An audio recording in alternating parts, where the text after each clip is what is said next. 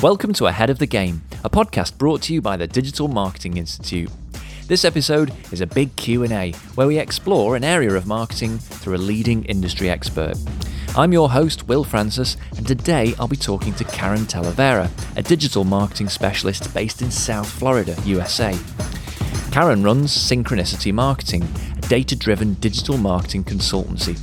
She's recognised as a global expert, having helped some of America's most recognisable brands improve their e-commerce performance. And of course, a key channel for doing that is email, something Karen has deep experience and expertise in. And she's going to share that with us in this episode. Karen, welcome to the podcast. Hey, Will, thanks. It's great to be here. Thank you. Thanks so much for your time and joining us to talk all about email marketing today. But first of all, before we get really into that, tell me what you do in email marketing, just on a day-to-day level. Like, what's your involvement in email marketing?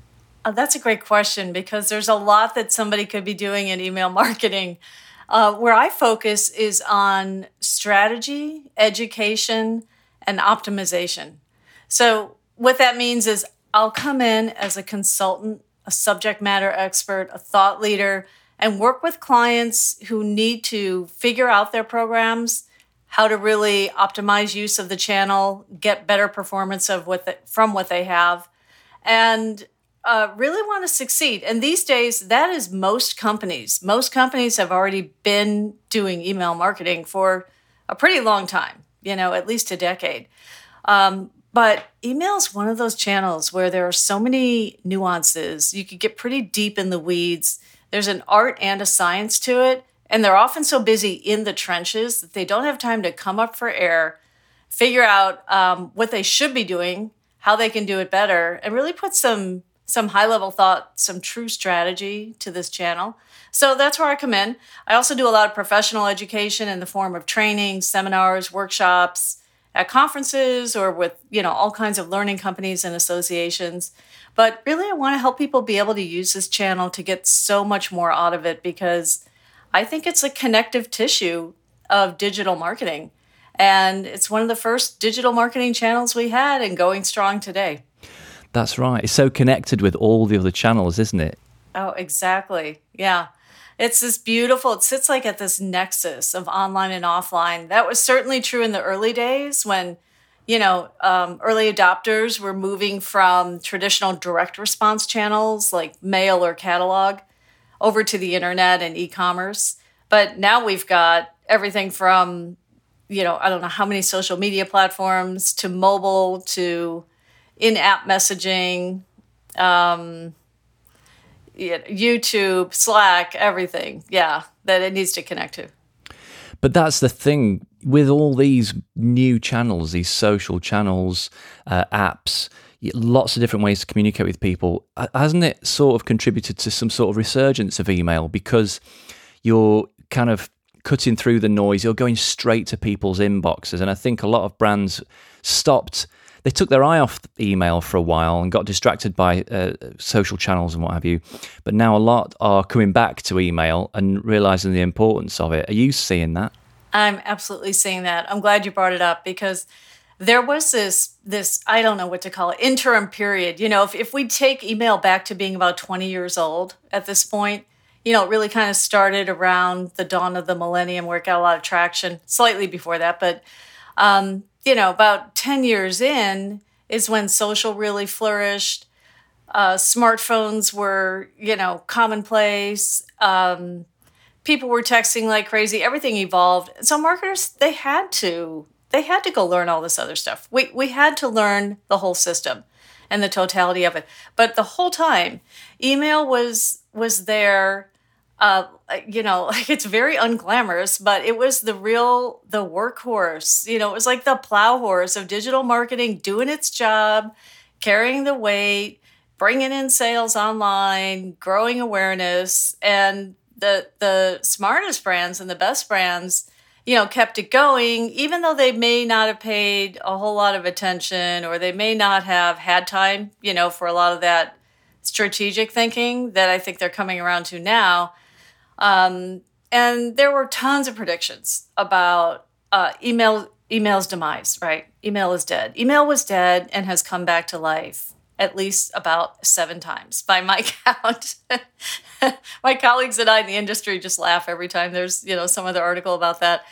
But, to just pay that a tiny bit of justice, yes, there was a shift in personal communication for sure. Instead of emailing jokes and messages to everybody, your friends and your family, people went to text. But on the business and commercial side, the marketing side of things, that really didn't happen.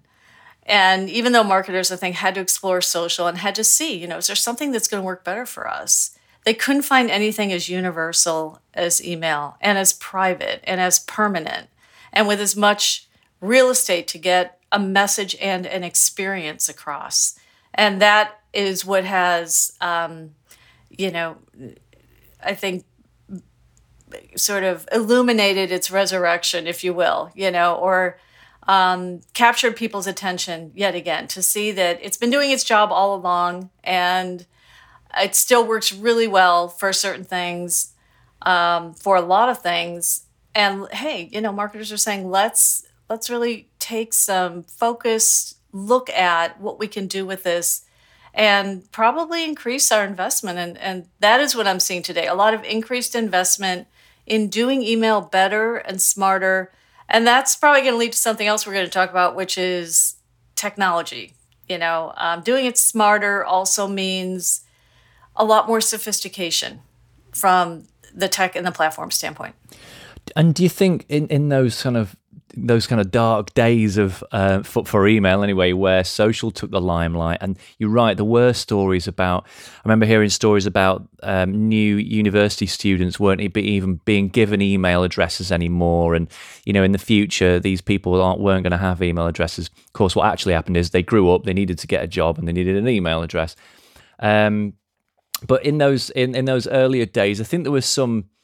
Email had a bit of a tag of having some quite shady practices, the buying of lists around it. It was a bit like the email guys in an agency were a bit like the SEO or the SEM guys. They maybe had a slight dark art element to them, but also it was, on the face of it, quite boring as well, and not quite as much a shiny ball. Do you think email is a more ethical and honest channel, and especially in light of kind of recent regulations, things like GDPR?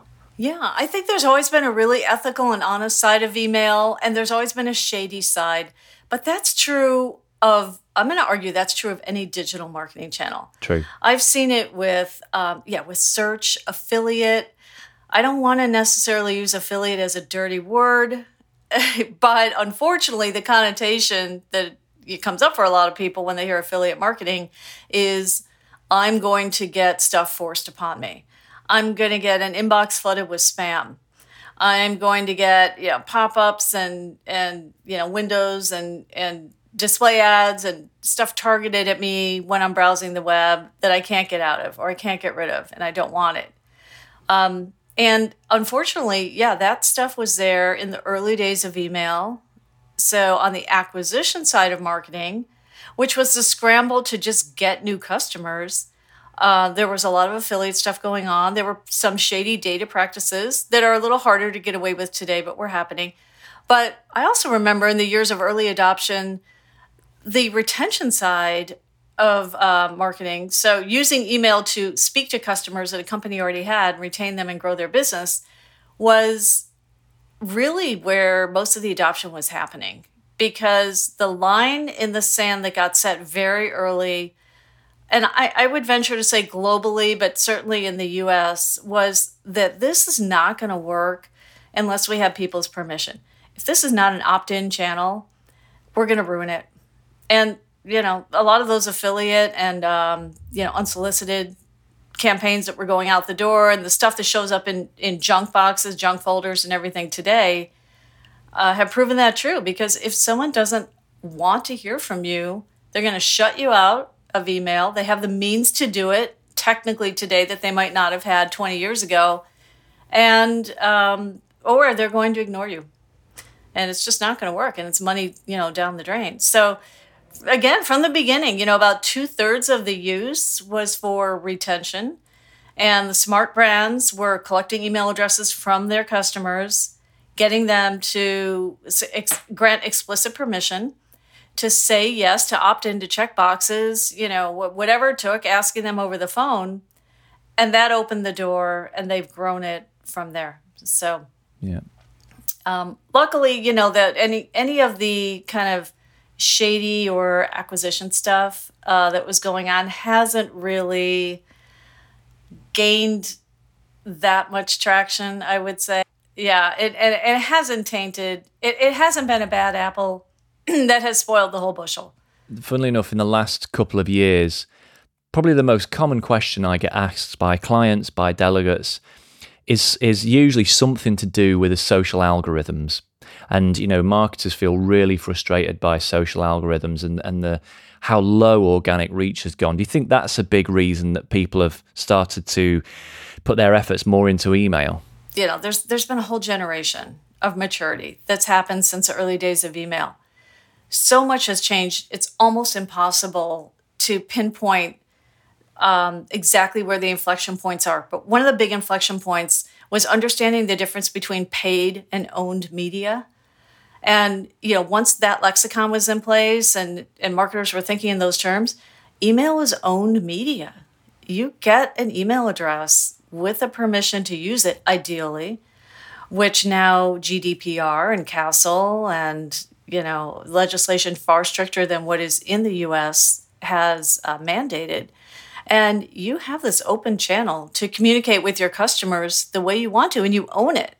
And you don't own communication with your Facebook friends or followers or, social media audiences. That's co-owned with those platforms. If those platforms change their rules, or, as in search, Google changes their rules, the whole game changes on you overnight. That has not been the case with email. There's nothing really like that happening in email. The ISPs, where people, again, Google, big player in there, Microsoft, AOL from the early days, Yahoo, what have you, the big hosters of email addresses, of email accounts. While they enable people, to have this, they are the gatekeepers to a certain extent. They are far less determinative of what can be communicated and how can be communicated than they are in social and search. It's true that. It's a really good point, actually, isn't it? The fact that email is proprietary and you can take it, you can export, even if your email platform goes down or shuts down or whatever, you can take that data and take it somewhere else and it's yours. Whereas you're absolutely right. Who knows which social platforms are even going to still be here in 10 years, let alone what are they going to look like and how might they work and how welcoming they might be as a place for brands. It's a really good point. In light of that kind of trajectory of email into 2020, who do you think are the best brands that are doing it now? What makes them good at email in 2020? I always look at two categories. They've been leading the pack for a long time: e-commerce marketers and publishers. And for obvious reasons.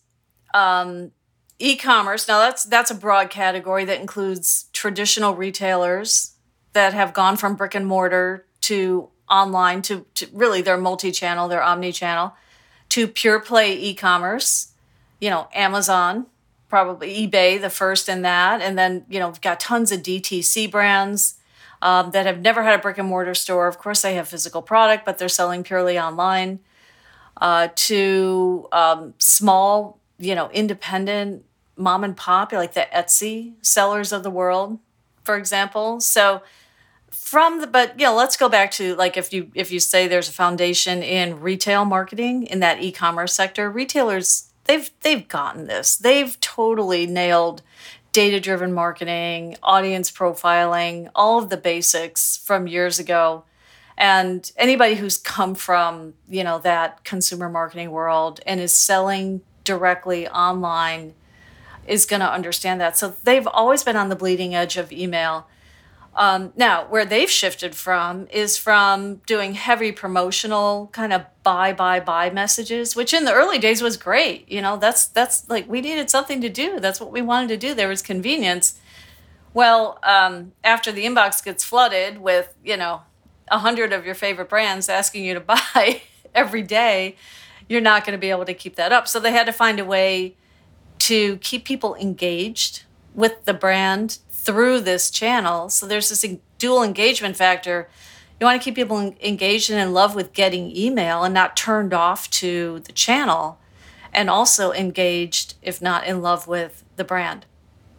So those e-commerce marketers, that whole sector, has very nicely transitioned from heavy promotional cadences to a really great mix of content, of a little bit of entertainment, of much better frequency, volume.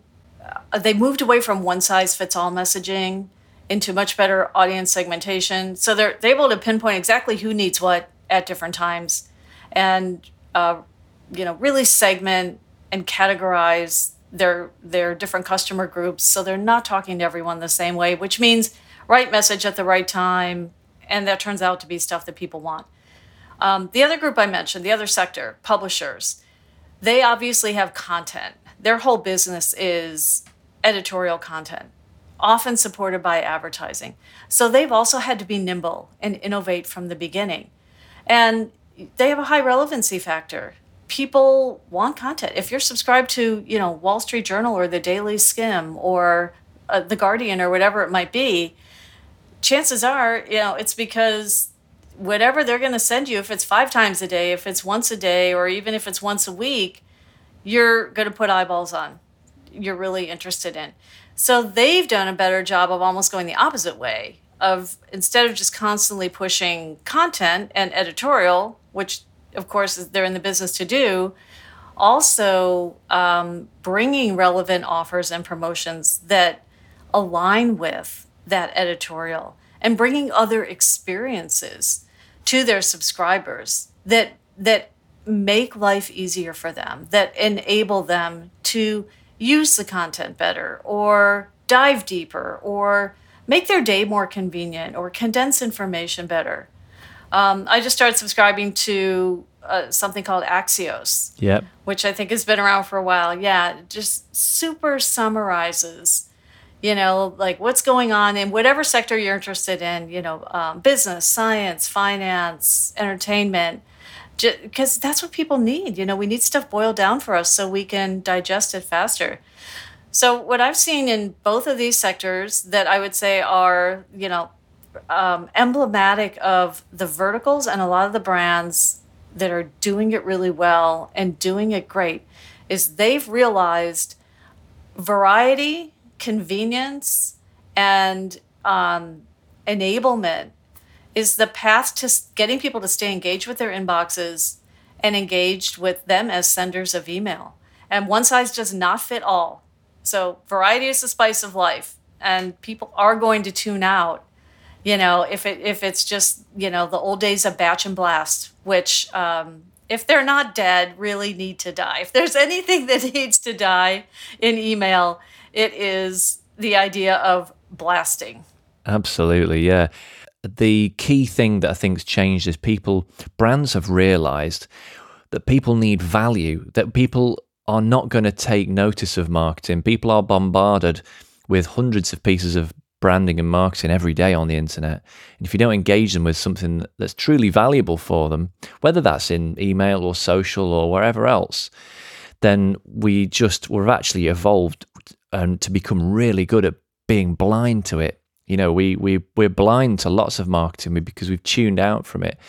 So like you say, they've realized they've had to move from selling to actually dropping something in our inbox. So like we're quite glad that it arrived there. Oh, there's something to kind of chew on here. There's something of value for me, rather than something from a brand that's just for the brand, that's asking me to do something for them essentially.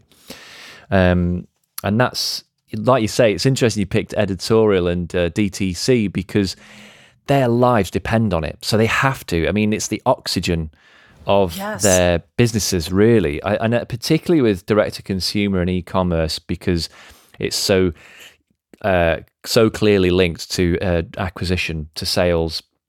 How do you think email has played a role in this absolute boom that we've seen in the last few years of direct-to-consumer brands, which, for anyone listening who doesn't know, is, as you say, a brand who's never had a bricks and mortar store, who doesn't go through wholesalers and retailers. They sell direct to their customer base, and they have a direct first-party relationship with them and their data. So yeah, what role do you think email's played in that? You said it best. It is the oxygen. It is the air they have to breathe. Because of all the digital channels, one thing we know about email is it is the number one driver of sales. So when you start to look at ROI, return on investment for every dollar spent, because email is so super low cost, it usually gets the highest ROI in terms of just dollars or pounds or, whatever currency. But it also usually is the best from an attribution standpoint, the most direct attributor to sales. So there are influencing channels, and there are, I think, true commerce driving channels. And email sells. Now, that speaks to something we haven't really talked about, which is context. As consumers, as people, we have different expectations of different contexts online. If we are in a search engine, we want to find something. We want to get questions answered, right? We just want to get to our destination. If we're in a social media platform, we want to be in community. We want to connect. We might be looking for validation. We're not really there to buy in social. Something might spark our interest and we might decide to go down that road, but it is a very different context. And back to search, we might be in a buying mode in search, but we can't assume that about people because they're going to fire up a search engine for all kinds of reasons. Now, in email these days, and for most of it, we're usually there to, one, get critical information, like, hey, my bank statement just came, my credit card statement. So we're trying to operate our lives. Two, we're consuming content. So we're getting our alerts and, our editorial, like we talked about, delivered to us. And we're getting that little digest-sized version of info that we need, either because we're super loyal to the source, or it's actually more convenient and more reliable and more trustworthy than getting it through the other channels. Or three, and this is a big one, we want all the offers, promotions, and deals, and we're looking at purchase-oriented communications all day long. So we are happy to be buying when we're in the inbox. But, if we're getting heavy promotional stuff pushed on us in social or like mobile in-app messages, it might be a turnoff. So that context, that mindset that people come into these different channels with is huge. And DTC brands know that they can sell all day long in email. Now they might have to break that up a little to give people a mental rest and also tell their brand story and show their personality. So that's why, some variety, some content mixed in with promotions, some engagers, as I call them, trivia or surveys or whatever is always helpful. But email more than other channels has really been that lifeblood of DTC survival. And where do you think it has the biggest ROI in terms of, the funnel? Is it in the consideration stage, or is it do they get more out of it with repeat buyers? Is it a bigger driver of that in terms of its overall ROI? Yeah, that's a really good question. And I'm going to qualify it down to let's talk consumer products, consumer brands versus B2B, because funnels are much shorter in B2C versus B2B. B2B long funnels, email's more of an influencer. It's a long game. It's like, dating someone for years and then finally proposing marriage. And there's a lot of information that needs to be exchanged and a lot that people need to get to know about each other. But in B2C, you're buying cosmetic product, personal care product, an electronic, even a phone, or a Fitbit or whatever. You could probably make your decision pretty quickly. And certainly lower the price point, the faster that is. So search and to a lesser extent social, but search and display, as well as mass media channels, are the great drivers of getting people aware and interested and in the door. But the minute they're in the door and that email address is captured, then you start to see the return on those email dollars by building and really like confirming, building, and growing the customer relationship. So I would say the most ROI is definitely going to be in repeat purchases, because email usually is not the channel that brings somebody in for the initial purchase anyway. The initial purchase happens, the email address then gets captured as a result, and the rest goes from there. What the DTC brands are really good at, though, and what the publishers are really good at, is monetizing the traffic to their sites, because they're also spending a lot to create that awareness, to get those eyeballs to where they need to be so those businesses can thrive. And one of the ways they do that is to make sure there are copious opportunities for those visitors to sign up for email, and that there's a value proposition. And we kind of skirted around that. You said something about value, but really understanding the value prop, understanding what is in it for the subscriber, for the customer, is central to doing email successfully. There is no question about it. It's central to getting people in the channel in the first place, and it's absolutely critical to continuing to deliver value down the road. So, even though a lot of, let's say, consumer brands, retail, e-tail, e-com, can and do get people signed up for their list before anybody makes a purchase, a vast majority of the time, a new subscriber comes in as a result of becoming a new customer. Those are one and the same action.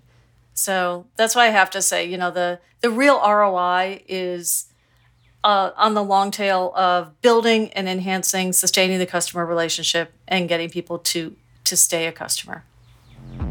Hello, a quick reminder from me that if you're enjoying our podcast series, why not become a member of the DMI so that you can enjoy loads more content, from webinars and case studies to toolkits and more real-life insights from the world of digital marketing. Head to digitalmarketinginstitute.com/ahead of the game to sign up for free. Now back to the podcast. So here's a question for you.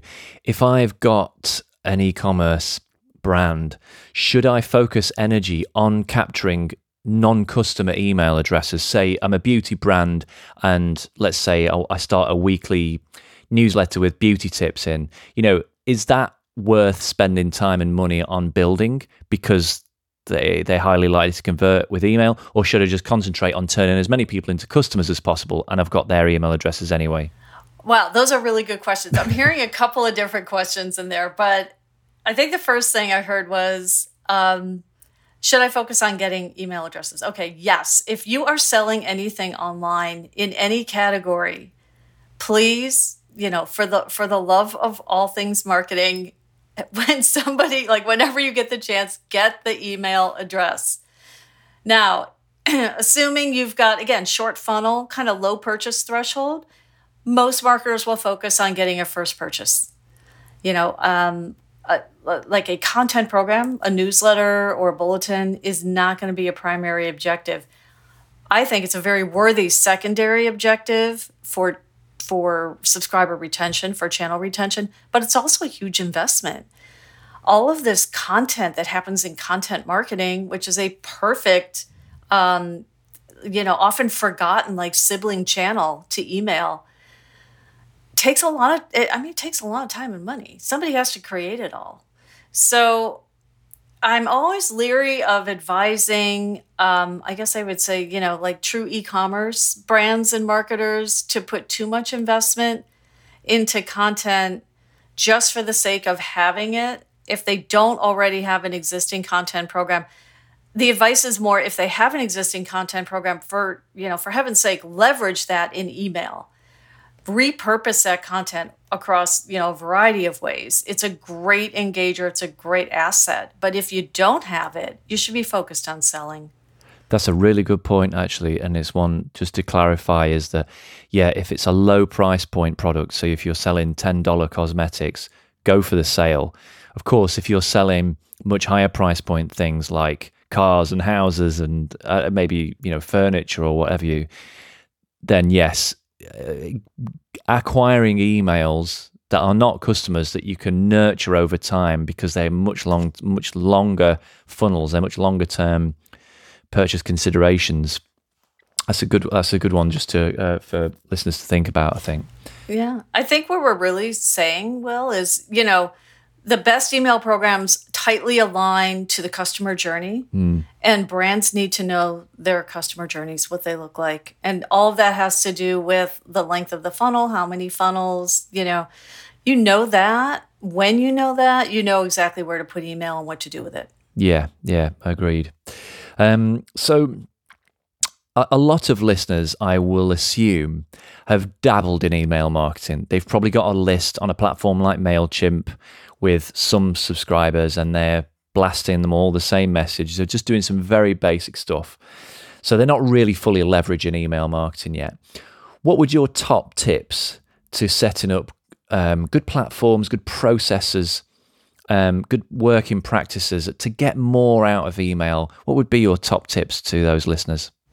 Yeah, that's a great question, because I come across smaller businesses all the time that, again, email can be a resource-intensive channel for them. I totally get it. I feel the pain. I've seen the pain. The struggle is real, right? So whether you are on something like MailChimp, which is more of a small business DIY type of platform, or a super sophisticated enterprise level platform like a custom version of Salesforce Marketing Cloud, Adobe, Selligent, not trying to drop names or anything here, but just to give people an idea of the difference. The number one tip I would have is start using the automation features that are available. So even in the more entry-level platforms like MailChimp, or even Constant Contact, there's some basic automation. And automation is, getting technology to do work for you. So setting up a welcome email, setting up cart or browse abandonment messages. These are triggered programs that just automatically launch and fire off based on subscriber or customer behavior. Now, there's more upfront work in getting that done than there is in just blasting everybody on the list the same message or the weekly special or what have you. And like I said, when I said the struggle is real, I get that sometimes that's all people are really capable of doing given the resources that they have available to them. But it's worth it to set aside some time and think through a couple of key triggered or automated campaigns that can do a lot of heavy lifting and have a proven track record of bringing money in the door. Welcome campaigns, birthday emails, cart abandon, browse abandon, post-purchase thank you. I've seen in programs literally account, like just those 4 or 5, account for 25%, if not more, of all the revenue that comes in from email. Wow. And their volumes, like the number of people they actually get sent to, is minuscule compared to the size of a full list. So, you're getting like this massive return from the automated programs. You're getting sort of like an 80-20 rule happening, where you might send the whole list promotional emails, and maybe that's 80% of your subscribers, but to that other 20% that's getting the triggered programs, they might actually be contributing 80% of your revenue. So it's a very interesting mix when you start to look at the data and the numbers behind the efforts. So automation, basically, taking some of that heavy lifting, and reaching people at quite key moments when they're potentially very highly engaged or highly engageable. So are there any specific kind of tools, that you could, other tools that you could name check that could help with that? I mean, do you use things like Zapier and, centralized automation platforms? There are a lot of value-added platforms that have always been around in email to either enable automation or better creative. Zapier is great for integrations and middleware.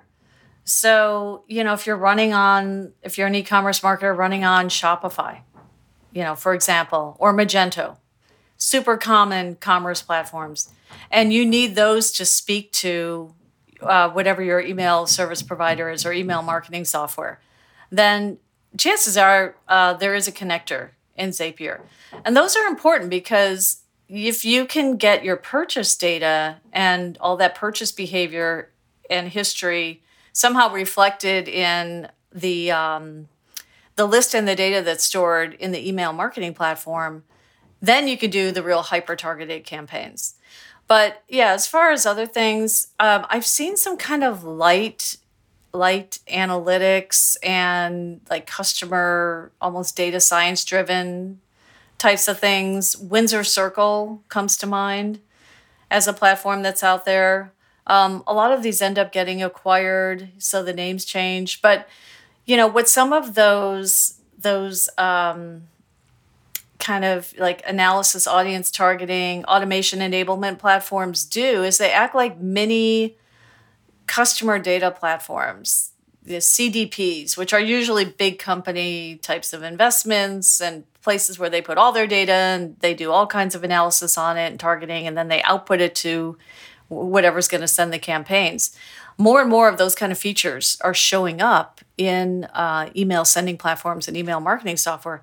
Again, it's going to take a little more investment of time to learn those features and functions in a platform, or it's going to take, so this is, for all of the smaller businesses out there that are on something like MailChimp, and I've nothing against any particular platform, and I think MailChimp is great, and I've used it for certain things, but it might take stepping up to the next level of platform that's going to give you, a few more features and some more robust connections and some built-in, pre-built, integrations or automations or data analysis. So you don't have to cobble together a couple of different things and figure it out on your own. And yeah, I can name names for those great mid-market platforms that are out there. There are so many. And some of them are starting to get merged directly with e-commerce platforms. But just as an example, we've seen Digital be a leader in the UK for a long time and in Europe, and have incredible integrations with Magento. I think they're like a platinum Magento partner. We've seen platforms like Bronto, like Klaviyo, also very strong in that sector and moving that way. Yeah, that's great. Thanks.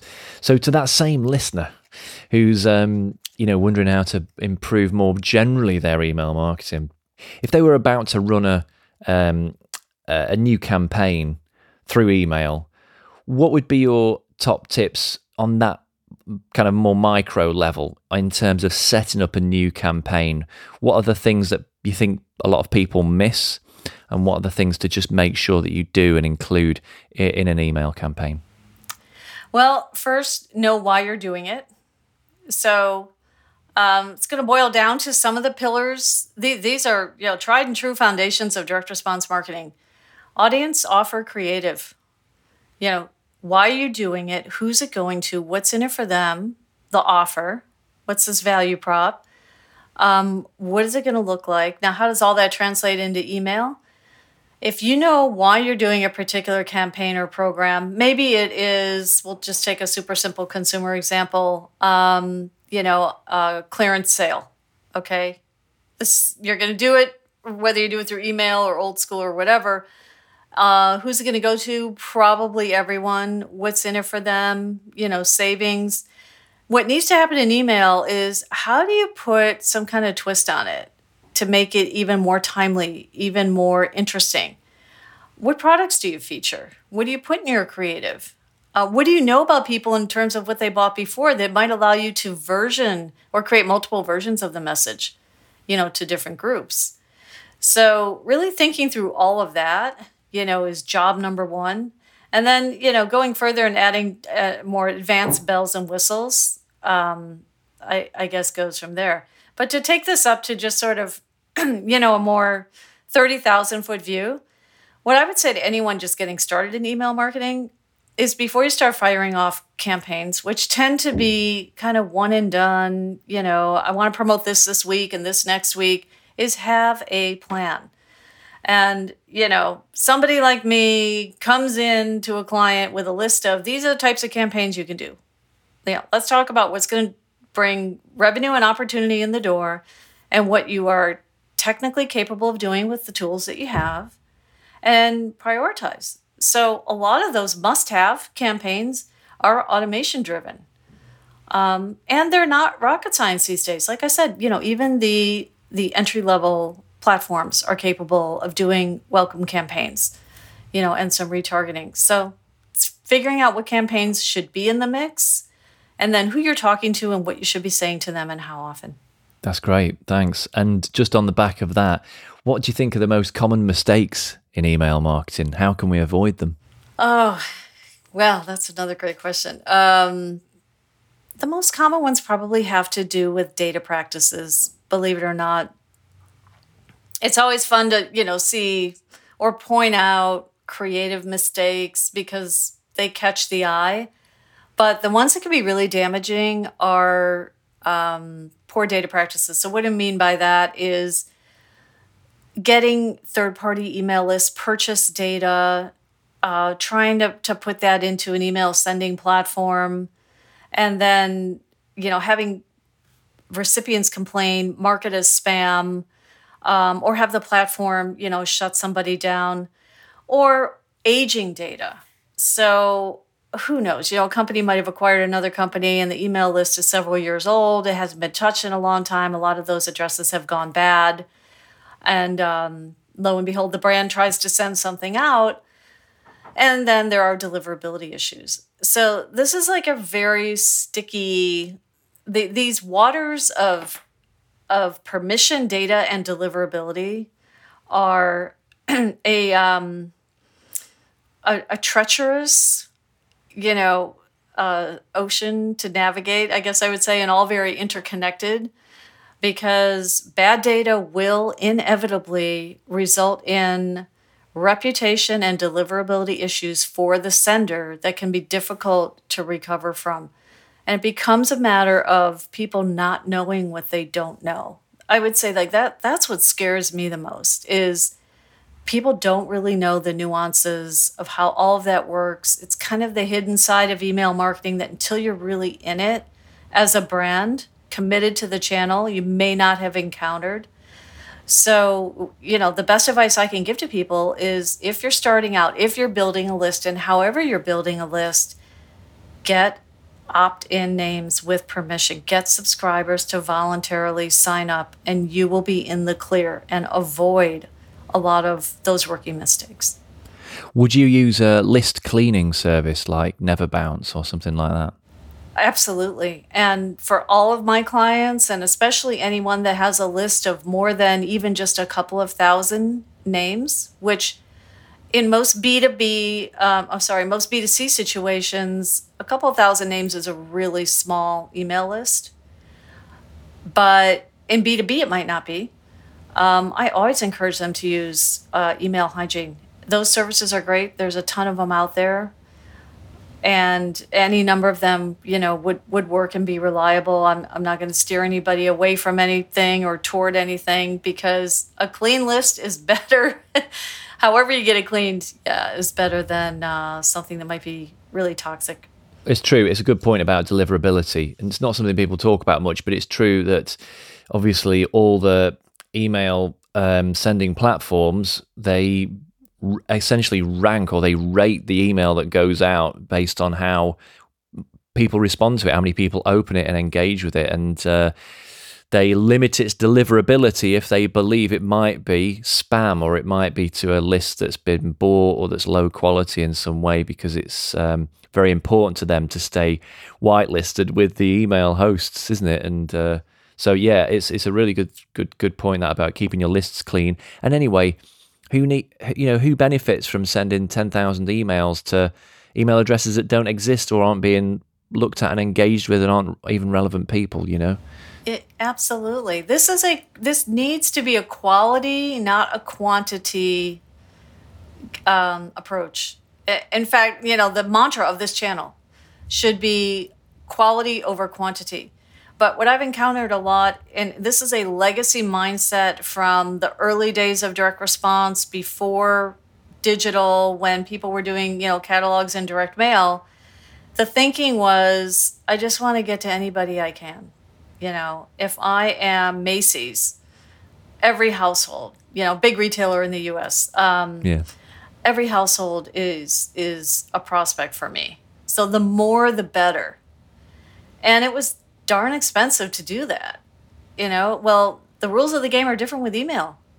You can't just show up in the inbox uninvited.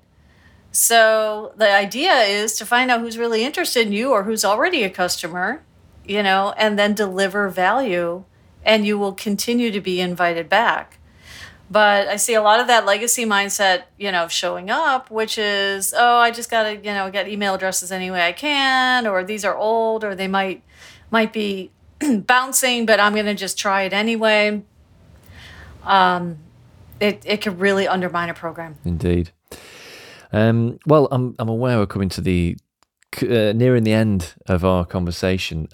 It's been really interesting, but I'd love to know from you, from your experience, and from what you're seeing out there in the industry, what do you think the next few years looks like for email marketing? Do you think that, and I mean, big changes in the way that we as brands use it, but also in the way that the audience consumes it? What are you seeing emerge there?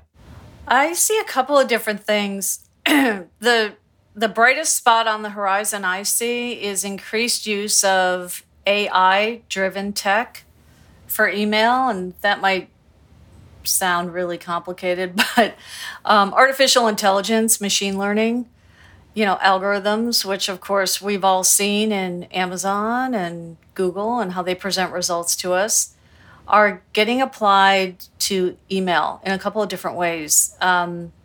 There's a company in the UK I love to use as an example of this called Phrasee, which is using AI for subject line optimization. So language-driven decisions are made in terms of what copy is going to work the best, what in the subject line, in the body of the email. And that can extend to creative, to design choices where literally, machines can take in the technology we have available to us can take in these large amounts of response data of how people have actually behaved to previous efforts and make better decisions than we as human beings can. Because, a lot of email optimization testing, happens through testing. So we try to test different treatments and see which one is a winner. And if we are limited to our own minds and our own imagination to come up with these treatments, we might miss some of the really interesting combinations that if they're data-driven, again, that artificial intelligence behind it, are going to be the true winners. So that's already happening, and I expect that to continue to grow. As far as on the consumer side, the recipient side, I think, we've already had kind of email all the time for a long time, but we're going to see it be more accessible. So if we want all our messages read to us or maybe organized in a certain way, I think we're going to start to see, tools, or whether it's tech-driven, like, a smartphone, or you can get email in your car, or there's a tool that now is a dashboard for your email, your Slack messages, your Skype messages, all your messaging platforms, your social media. We're going to start to see email get accessed in different ways as part of a total message mix and be able to get to it faster and easier and get through it. Because the reality is inboxes have been really full and overflowing and overloaded for a long time. And it's maybe a shadow side of email that it can have a nuisance factor because it's so popular. And we as recipients, in kind of our consumer lives or even our business lives, have struggled to manage the volume and how we deal with it. Because, of course, we're dealing with work emails as well as the personal stuff that we want. Yeah, absolutely. That's interesting. Okay, so how do you think that this year's big news story, the coronavirus crisis, how has that affected the way that brands have been communicating with their audience, how they've had to adapt their messaging? And what do you think the long-term effect of that will be on the brand relationship with consumers, specifically through email? Yeah, we'd be crazy not to talk about this. Because it is contributing, I think, to so many shifts worldwide, but in marketing and in commerce in particular.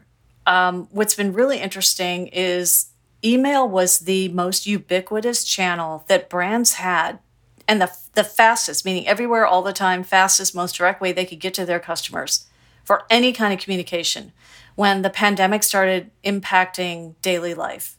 And they all turned to it immediately. Everybody and their brother, even brands you didn't even want to hear talk about what they're doing in response to the pandemic, had to send a COVID-19 email. So, we were kind of, some of my colleagues and I were joking about, are they COVID washing their email? For the most part, no. But what that did is immediately illustrate to brands and consumers alike the entrenched importance of this channel. Like this is it. This is the fast lane. This is the express lane into being able to communicate with people in a crisis. Because not everybody is going to be on every social platform. Not everyone's going to see what you might have on social or on your website. But email is one of those ways that can drive people to those other places, as well as just disseminate the information. So that is one huge factor. I think it's contributing to the resurgence of email that was already happening. But then we have all the changes in commerce, right? Now, at the time we're doing this, most of the U.S. is reopening the economy. A lot of the world already has or was never fully shut down. And yet, people instantly turned to e-commerce. That was the only other option available. And a lot of them, the research is in, the prediction is in, a lot of them are going to not turn back from that. A lot of that is going to stick. There will be many, many traditional brick and mortar shoppers that have now crossed into e-commerce world, and they're going to stay there. Percentage, at least, of their shopping is not going to go back to traditional. And what does that mean? Even more opportunity for email. It's a very good point. You're absolutely right. A lot of people have seen how much easier, in some ways, e-commerce is for things that you want, even some things that you don't. And you're right, email is just the key channel, isn't it, to broker that relationship? Well, that's been absolutely fascinating. I feel like I've learned so much in the time that we've talked, just a short time, packed full of insights there. Thank you. Really appreciate your time, Karen. Oh, you're so welcome. That's what keeps me in email, and I've been in it since the early days. It's constantly changing and evolving, as is e-commerce and everything digital. So I hope anyone out there who's inspired to do more, now's perfect time. And if you're already pretty sophisticated, there's a lot more exciting stuff coming on the horizon. Indeed. And just tell our listeners where they can find you online and find out more about you. Oh, thanks. Go ahead, visit Synchronicity Marketing. And I'm on LinkedIn, Twitter, Facebook, pretty much, all the platforms. So if you follow at SYNC Marketing, at Sync Marketing on Twitter, you'll find me there. That's great. Thank you very much, Karen. Thanks, Will. See ya. Have a great one. If you enjoyed this episode, subscribe wherever you get your podcasts. And for more information about transforming your marketing career through certified online training, head to digitalmarketinginstitute.com. Thanks for listening.